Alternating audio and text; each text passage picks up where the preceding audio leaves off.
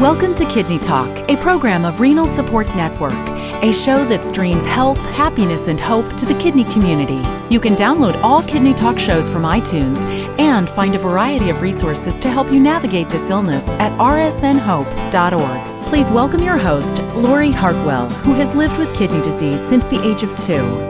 Well, welcome to Kidney Talk.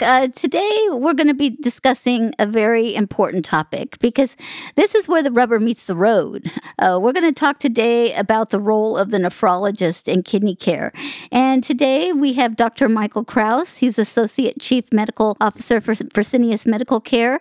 And he is a leader in the field of short daily home hemodialysis. So welcome to the show, Dr. Kraus. Thanks for having me, Lori. It's a pleasure to be here. What attracted you to the field of nephrology? That's an interesting question. When I was thinking about this the other day because I had to give a nice talk to our new administrator people that are learning about home dialysis and why dialysis and why nephrology. And I always grew up thinking I wanted to be a doctor. I was that strange kid that knew what I wanted. I have no idea why, but that's what I wanted. Then, in my teenage years, my mother actually got really, really sick from lupus and actually got lupus nephritis, which I had no idea what it was. Obviously, I was probably 12 years old. But she was one of the first patients that was fortunate enough to get treated with Cytoxan and steroids that literally saved her life. Mm-hmm. So very interested in the physicians that were up front and between the Mayo Clinic and Rush Clinic, Rush Presbyterian, where she went in Chicago. I got most of her care. Between the rheumatologist and the nephrologist was very exciting, and leaned me at that time a little bit towards rheumatology. And then as I'm thinking, gee, what kind of doctor I want to be? Well, I could imagine myself sitting in the country location taking chickens for payment, and I found out CMS won't let you do that anymore. And I really wanted I liked the call of academics that I learned during my residency, and nephrology was that field that really lets you take care of patients for long periods of time. It wasn't just taking care of a cardiac cath or something. It was actually taking care of patients, watching them through the beginning, the illness, all the way through their illness, hopefully getting them to transplant and even following them after transplant. So I found it was a very good way to connect with a lot of patients and take care of patients for a long period of time. Well, it's so true. I mean, I've had my nephrologist 30 years. We've literally grown up together. I mean, he's got married, I got married. It's just hysterical. It's you feel like your doctor, and I often tell patients that this is going to be a long-term relationship. Make sure you get the relationship right with your kidney doc. That's absolutely right. Somebody you can trust and somebody you can rely on, yep. and more like family. Exactly. And that's what I liked about nephrology. It's just a lot. It should be more like family. It's engaging for all of us. It really is. And, I think people kind of, take that for granted. I hear some of my friends cry, oh, my doctor's retiring. And they're so distraught because they have to find a new doctor. So, exactly. I'm curious because I think a lot of people don't know about the extra training that it takes to be a nephrologist. So just tell us what med school, how many years, and then what it takes to be a kidney doc. So, yeah, sure. So in this country, in the United States, you go through regular college like you normally would. So you've got to get an undergraduate degree, get into medical school. Medical school is 4 years. After medical school, you have an internship and a residency. And if you want to do nephrology, you go into the internal medicine field. So you do a 3-year residency program for internal medicine. After that, you apply for fellowship programs. And then a renal fellowship is generally 2 to 3 years. If you want to do transplant, that's an additional year on top of that in most cases today. So you're talking about 10 years of school. Yeah, at least, yes. And I don't even want to ask what the people going to school today, what the loans are. One of my friends just became a vet, and her loan is $200,000 that she has to pay back. That becoming a vet. So we won't go there, but it's a lot of money to become a doctor, I imagine. It is today. Fortunately, as you know, I'm really old, so it would cost me a lot less. Well, 50 is the new 30, just to let you know. What's 60? We'll just say 60 is the new 40, okay? Hey, let's just carry on with that theme.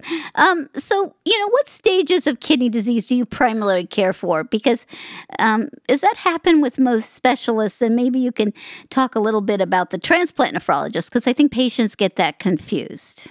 So an interesting thing, and in nephrology, there's all sorts out there. So you want to look for somebody that meets your needs as a patient. I like taking care of patients, so I took care of everybody, whether very early in kidney disease, maybe stage 2 with a little proteinuria, and even early diabetic. It really depends on the relationship you have with your referring physicians.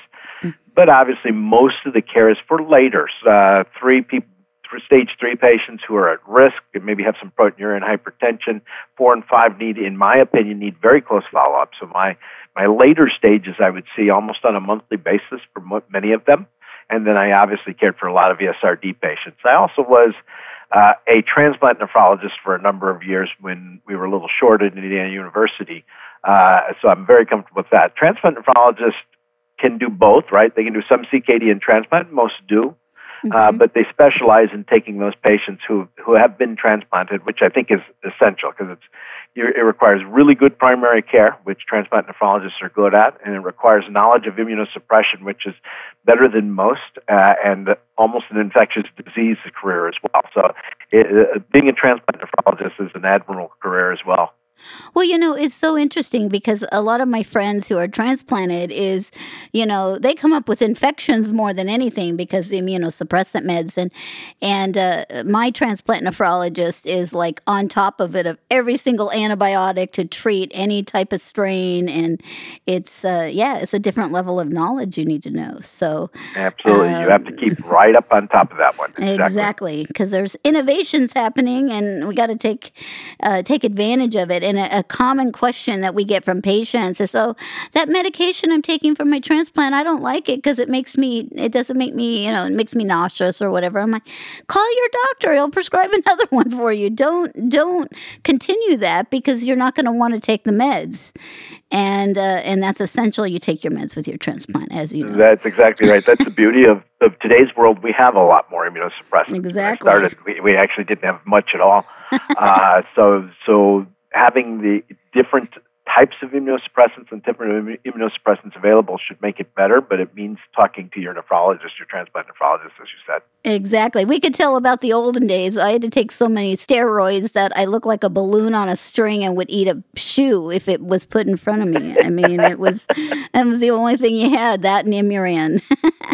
Exactly. So we've come a long way.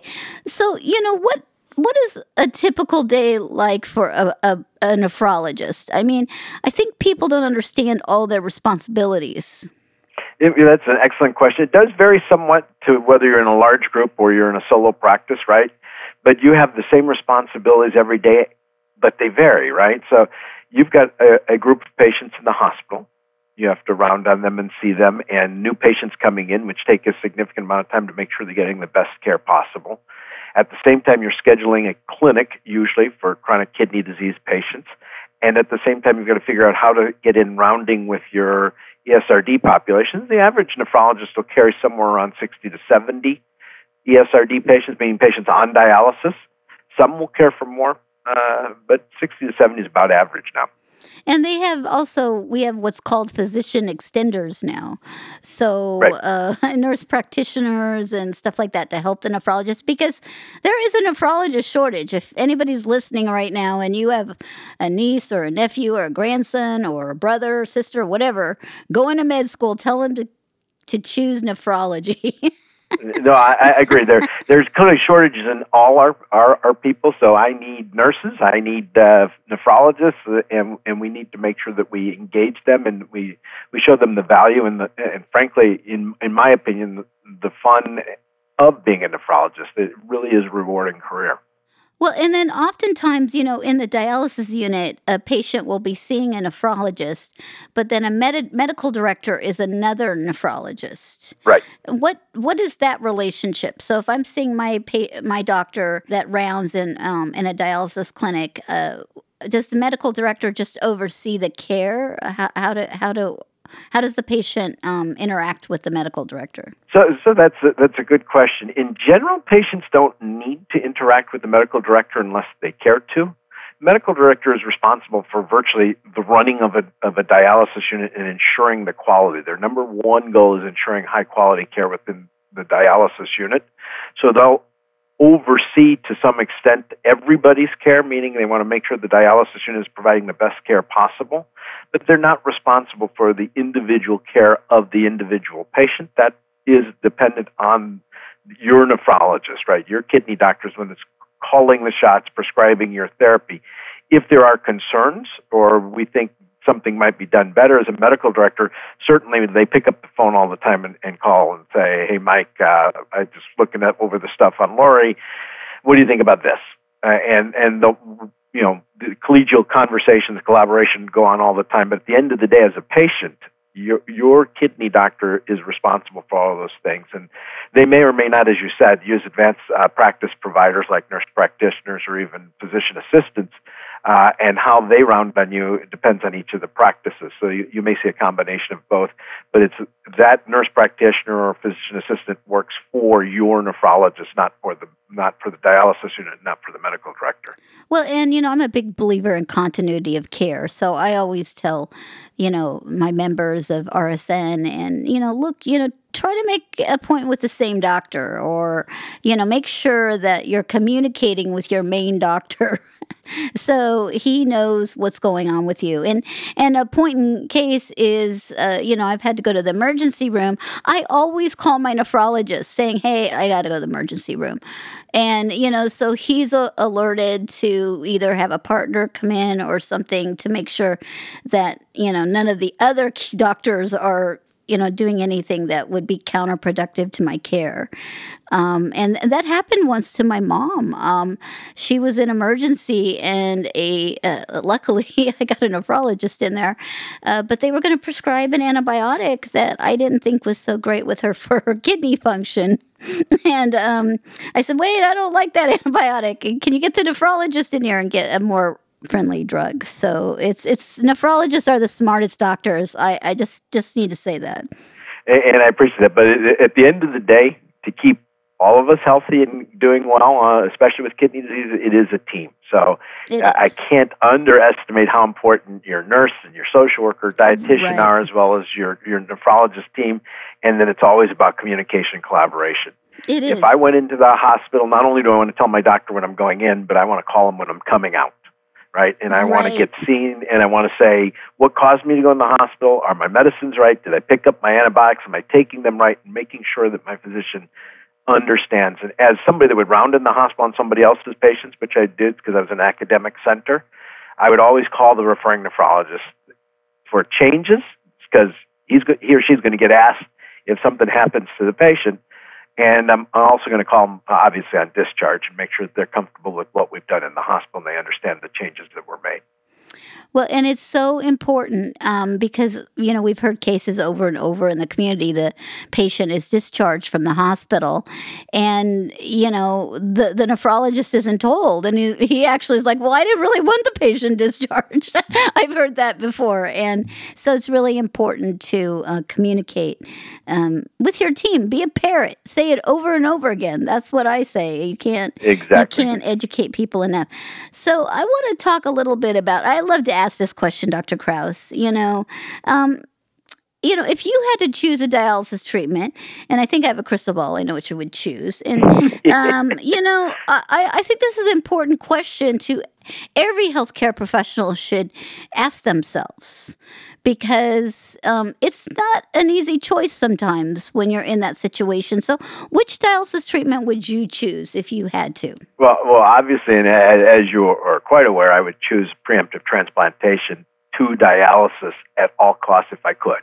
Right. Meaning I would try to get transplanted without dialysis, and if I'm on dialysis and I'm medically eligible, I believe that that's the best care for most of my patients. So transplantation is always first and foremost. With that caveat that for whatever reason I couldn't get transplanted, what would I do? Or you had to wait. Right, or I had to wait, exactly. So it's changed over time. There was a time in my life I thought PD would be my first and only choice, but, as I've progressed, and I've taken care of more and more patients, and over the last 20 years, seen the advantages of more frequent dialysis, be able to perform at home. So I don't use the term short daily anymore. I know that was in the introduction, but it is daily dialysis. And in my mind, to treat what's causing the patient the most problem with salt and water, it's frequency that matters. It takes all the pressure off the heart, which is the number one cause of hospitalization and death in our patients. So if it were me, there's no question. I would do home dialysis, and I would do it 5 or 6 days a week. And if I was really brave, I might do it at night, but I'd start at 5 or 6 days. Well, and, just so people who may be listening, can you explain the difference between CAPD and hemodialysis? Because sure. I preferred CAPD. I was on CAPD peritoneal for 9 years in the cycler, and then home hemo for a year. And PD would be my preferred choice of dialysis treatments. Maybe explain a little bit about the difference. Yeah, so PD, or peritoneal dialysis, is bloodless, which is one of the big benefits of it. Yes. So there's no needles, there's anything like that. And if you do CAPD, which are manual exchanges, what you do is you run sugar water in your belly. It sits in the what we call the peritoneal cavity, which is the lining outside of your intestines, your liver, but inside your body. And if it sits for 2 to 4 hours, you move a lot of salt and water, you move a lot of poisons, and then you dump that out and you pour another half gallon in. And you do that 3 or 4 times a day. If you do it by hand, that's called CAPD, or continuous ambulatory peritoneal dialysis, or easier, it's just manual, meaning by hand. And it's all done by gravity. That's all gravity and simple. The beauty of that one is it doesn't require electricity, doesn't require running water. If a hurricane's coming and you got to get the heck out of town, you throw the bunch of bags in your trunk and you take off, and you're going to be fine. Right. You get to someplace safe, you can call your provider, and they'll deliver bags to wherever you are. You don't even need electricity, so that's beautiful. The APD, which is what you did, is automated peritoneal dialysis, uses a machine, a cycler. So the nice thing about the cycler is you can do, instead of doing 3 exchanges or 4 exchanges during the day, you do 2 or 3 or 4 exchanges at night while you sleep. I prefer to also do exchanges during the day with the machine, but you can do it either way. So it's a machine that puts that sugar water in your belly. What you want to do when you think about it and you want to move salt and water and poisons better, you'd like to keep that sugar water in your belly about 2 hours each time. So you want to look at your prescription and understand those things. But those are things you can discuss with your nephrologist. But that's what peritoneal dialysis. No needles, nice and simple. Without a machine, you don't need electricity. With the machine, you need electricity, but you don't need running water. When you move to home hemodialysis, in today's world, there's a couple devices the 3 devices that are available. One of them is portable, when 2 of them are not. I find a portable device makes sense to me because I like the ability to leave and move, or if I want to go visit my grandkids for 4 days, a long weekend, I want to be able to take my dialysis with me and not try to figure out how I'm going to get to and from places. It just makes things a little bit easier. But hemodialysis does require access to your blood. So either you have underneath your skin an artery tied to a vein, either directly or with a piece of straw called Gore-Tex, which is a graft, and then you cannulate or place needles into that. Every time you dialyze, it takes 2 needles. Some patients use a catheter that sits outside of their chest but tunnels under the skin, goes into the big jugular vein in your neck, and sits down by your heart. It's convenient because there's no needles. It's inconvenient because there's an increased risk of infection. So we prefer the ones in your arms and under the skin. But you do that, and in the case of dialysis in-center, it's usually 3 times a week. At home, you can do it 3 times a week, or you can do it more. I prefer more because it's better for the heart, and lots of studies showing higher quality of life, better sleep, better response to the heart with more frequent dialysis, and we could go on for a whole other talk on that one. That could be a whole talk, but exactly. I'm assuming you changed your mind about PD to home hemo because you see the clearances in the labs on patients, right? Is that from a doctor's standpoint? That's from that, and more importantly, the quality of life. PD early on, when I've got a good residual renal function, the quality of life is good. As that residual renal function declines, it just, patients don't do quite as much. Yes, they survive. you take somebody that's on PD, that it's time, and you switch them to home hemodialysis. They wake up in that first week and they actually say, I feel great, and they would continue it. Same thing as you move people from in-center to home. Just by giving that, the virtue of the ability to do that frequency makes them feel so much better, and that is what would influence my opinion. Right, exactly. Well, and it was interesting. I was on PD for 9 years, and people and I'm a short female, so I am the ideal candidate for PD, right? Exactly. I mean, if you're a 220-pound man, PD is not going to work for you like it worked for me. Is that a correct statement? You will probably have limitations if you're larger, especially when your kidney function starts to decrease. You just won't feel as well. We can make it work for almost anybody, but when I look at the response of the people and what they're able to do and what they want to do and how happy they are, I found home hemo fit the bill better, in my opinion. Exactly. Well, it's important for all patients to ask their doctor about all options. And in reality, some nephrologists are more comfortable with different treatments than other treatments.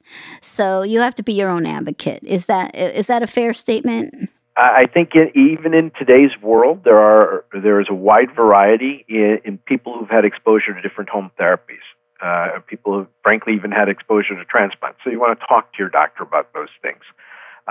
Certainly, part of my job in today's world is to help doctors feel more comfortable with home therapies, both PD and home hemo, and I think we're being successful. But there still are places where you just want to talk, and you want to make sure. It is not a difficult adjustment for a physician to begin to understand home hemo, but he or she may need some further education. But it's a discussion you should have. If you're interested in home therapies, ask your physician about it and ask him the best place to get it. Exactly.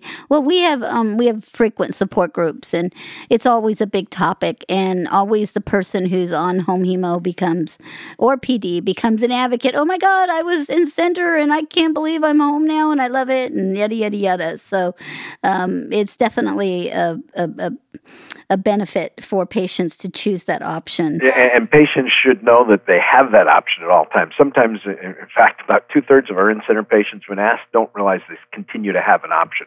Right. But even if you're in-center, you have the option to go home. In fact, it's something you should look into and think about on a regular basis. It may not be right for you today for any reason.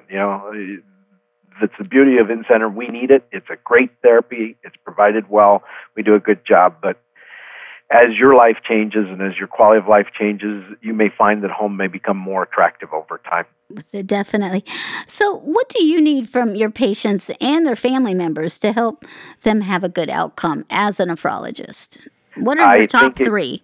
Top three. Yeah, I know there's a lot, but... There always is. But you hit number one is advocate, right? So as a patient or a family member, advocate for yourself or your loved one, right? Pay attention to what's going on. Second is educate and empower yourself, right? We sometimes get confused that empowering a patient means just asking what they want to do. But I can't ask you until I educate you. Right. So you have to understand basically everything I do, and it's my job to teach at a level that you understand. And then the third is a combination of motivation and support. A motivated patient can accomplish miracles. With a little home support, they can get even much more done. So, it's difficult for me to know in advance who's going to succeed, but if you're motivated with a little bit of support, we're going to go a lot further. Well, and you know how I impress doctors? Especially first doctors, when I have to go see a new doctor. And I always have a 1-page type sheet of my history. And then I have a printout of my meds that, there's a little fancy system where it prints it out and the doses. And it's you can see the smile on their face. They're like, oh my God, and what it tells the doctor, and it's not just for nephrologists, it's if I see another specialist. It lets them know that I'm here to do business. And it's really, really important when you get those sheets from your doctor that you look them over. A lot of us have this, we get the sheet and we say, yeah, I know what's on there, and we don't look at it. But that sheet is what's used to communicate to other physicians, and as you said, it's a great sheet to introduce yourself to a new doctor. So make sure when you're given something that it is accurate, and make sure your medicines are updated where they're supposed to be. Exactly. It's so important, and I love to learn about topics. I don't go to Dr. Google as much. Dr. Google's not all that reliable, I found. So you can have some nightmares Googling your diagnosis at night. And for those who have kidney disease, there might be a tea you can drink, and you'll be cured for some money. Unfortunately, you can find all sorts of information, and working with, because there are good things on there as well. So working with your physician, if you have a question, don't be shy to bring that up to your physician and discuss it. But if it sounds too good to be true, just like my mother taught me when I was a very young boy, it's too good to be true. Exactly. Yes, exactly. What questions do you wish more patients would ask you? That's an excellent question. It's just, what is it that I can do to feel my best? It's more, it's more of a question that follows mine. I always say, what is it? What are your goals? What do you want to accomplish? And then you should say, how do we get there? What teamwork is needed, and how do we get there? What therapies, et cetera. But it's important, I think, as a patient, to think about yourself as healthy as you can be, and to think about what you want to accomplish in life. Because, life is precious, and certainly as a dialysis patient, it can be hard. So you want to be up on top. And so you want to think about what you want to accomplish, and then you want to ask your doctor, how do we get there? Well, and, I think that's an excellent point, but I also want to bring in, depression is so rampant. Patients need to really understand the signs of being depressed and to get help. Because, if I'm depressed and somebody asks me that question, I'm going to say, I don't know. And I think, we need to just, it's so great that as a society, we're understanding mental health better. But if your mental health isn't right, it's really hard to envision if you're going to have a future. No, that's exactly right. And it's our job to identify that. And fortunately, CMS is pushing in a number of their new ways that we look at dialysis to run what we call a depression screen called the PHQ-9, which is just simply a questionnaire which will heighten my ability to understand if you do have depression, and then hopefully help you treat it. But you're absolutely right. If you're depressed, sometimes you don't realize it. Right. That's why it's important to talk to your loved ones, your family, and it's important to be quite open and honest with your doctor, because, some of us don't get a lot of time with the doctor, maybe 5 to 7 minutes. Expressing all your needs is difficult in that short amount of time. But depression, if we can't control it, you can't take care of yourself. Well, and it is, what I always ask patients or, my peers, hey, you have anything you're looking forward to? Right. And if they say nothing, I'm like, I can rattle off a million things a lot of times. So exactly. It's really important. And for those of you who may not be feeling well, I have to tell you the benefits of support groups. Just come and listen and hear other stories, and just know you're not alone. Because a lot of times, as you know, when we are diagnosed with a serious illness, you find out who your friends are. And that can come with some, emotional challenges, because, you're got to do dialysis and your friends don't understand. And so you got to go meet other people that are going through what you're going through. It is always very good to have a peer support group. And exactly. You can work with your social worker to do it. Obviously, one thing I loved about home dialysis, honestly, is I would make sure the same patients came to clinic at the same point each month, because I usually saw them once a month. So, if two patients got along and were similar, their clinic appointments were scheduled about the same time, which was convenient for me because they'd sit in the lobby and talk and have a great time, and I'd be a half hour late and nobody would complain. But it also allowed them to have that peer, right?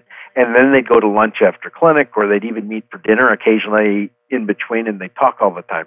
So just establishing some of that, whether it's in center or home, find somebody that looks, tastes, and smells like you, and develop a friendship. You know what it is? You are so right on. People are like, oh, I'm going to start a support group. And I'm like, just go have lunch with somebody. And, healthcare professionals have a big role in understanding what patients may have in common, because I met one of my best friends at a blood transfusion who helped me through so many things. She was a few years older than me. I was a teenager. I was 19. She was 23 and cool.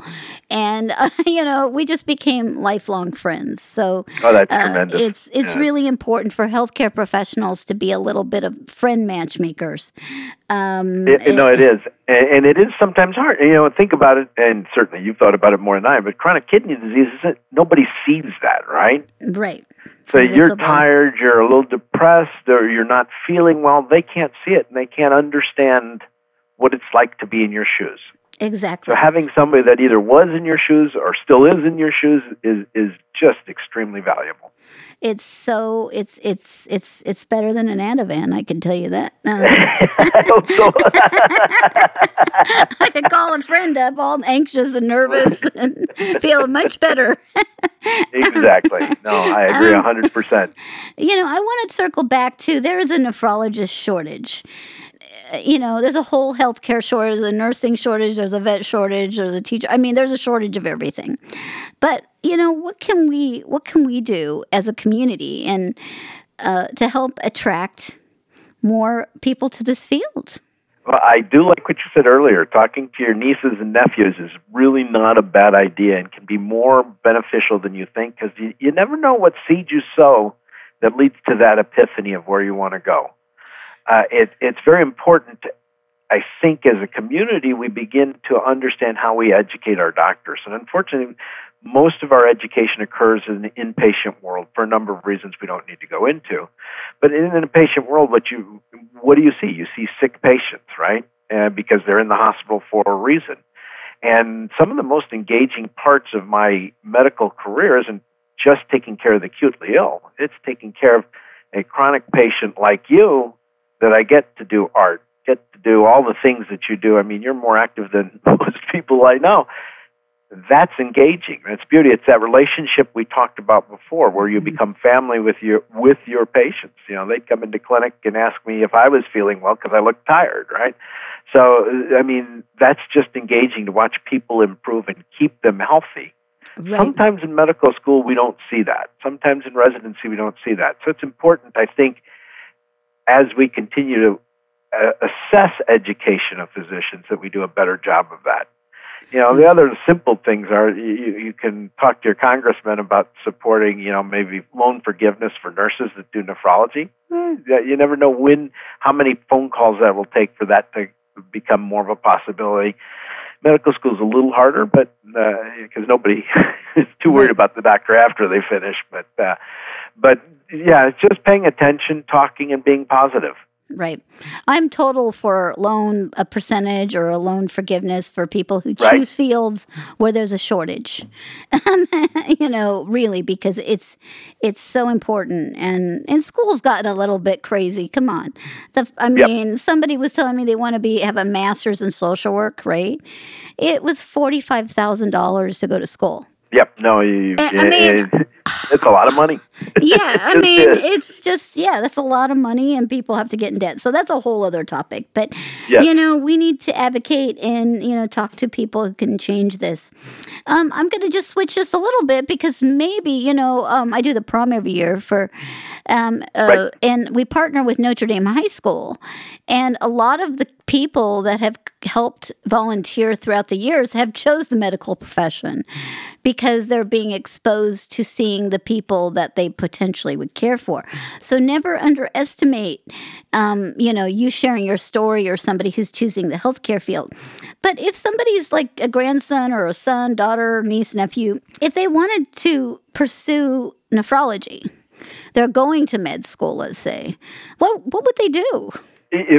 Well, they've got to go through the whole 9 yards that we discussed earlier, right? They've got to go through med school, and you got to do your internal medicine, and then you get into a nephrology program. But before you get to that, you should see somebody that you trust, somebody that could be a mentor to you or a role model, if you will, because clearly that makes a huge difference in nephrology. I guarantee you that I worked with some really good nephrologists when I was a resident, and that helped me make that decision.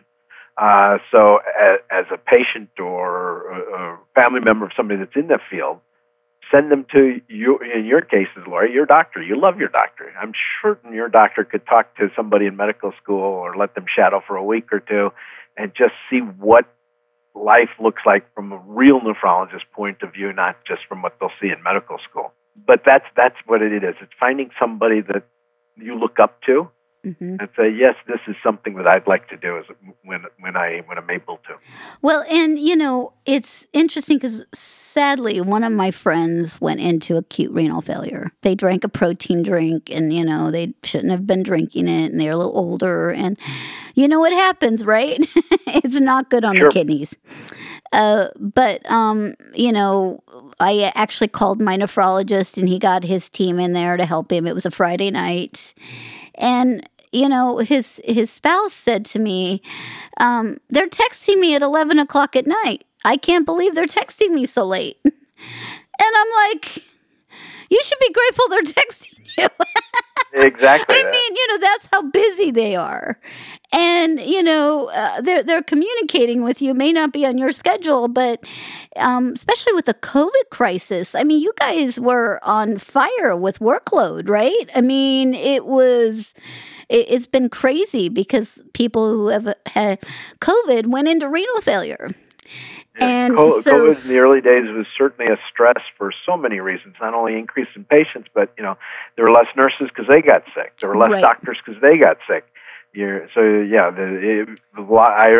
really feel grateful for those that were still working. I was in industry, so I unfortunately or fortunately didn't get that same stressor, but I understood the stressor that people I was talking to on a daily basis were going through, and I'm very grateful for all their hard work. Well, and, patients need to realize that, and not, think it's, all about them. And I told my friend that. I'm like, what? You're complaining? I mean, they have roller skates on right now trying to meet the demand. And it's really wonderful because they completely reversed the acute kidney failure, and he's fine. That's excellent. And so, it's just the magic of a nephrologist. Well, I wanted to wrap up, Dr. Kraus. Are there any programs, grants that help offset the cost of the additional education to become a nephrologist? You could join the Peace Corps, right? And that's not a bad way to do it. The military has ways to also offset those costs as well. But again, you either one of those you're granting time. But even in underserved areas, small hospitals sometimes will offer ways to offset medical school with, the promise that you come back and practice there. And nephrology fits many of those underserved areas. So if you're willing to, serve in an underserved area for a period of time, hopefully for a long time, one would hope that you go there and you love it, you stay. That's obviously their goal as well. But those are the best ways to do it. So there's a number of things you can look into, certainly in primary care there, but also in nephrology you can find things like that. And I knew a couple of fellows that even when I was in school, that's the way they were getting through it. So, well, everybody listening, think of who you could say, hey, become a kidney professional in some way. And I just want to say thank you, Dr. Kraus, for your service and, your dedication to this community. And I look forward to seeing you at our bingo event. Absolutely. Thanks for listening to Kidney Talk, a program of Renal Support Network. Please make sure to find us on Facebook or sign up for our newsletter at rsnhope.org. Kidney Talk is intended for informational purposes only. It is not intended to be a substitute for professional medical advice, diagnosis, or treatment from your physician. Always seek the advice of your own healthcare provider regarding your medical condition.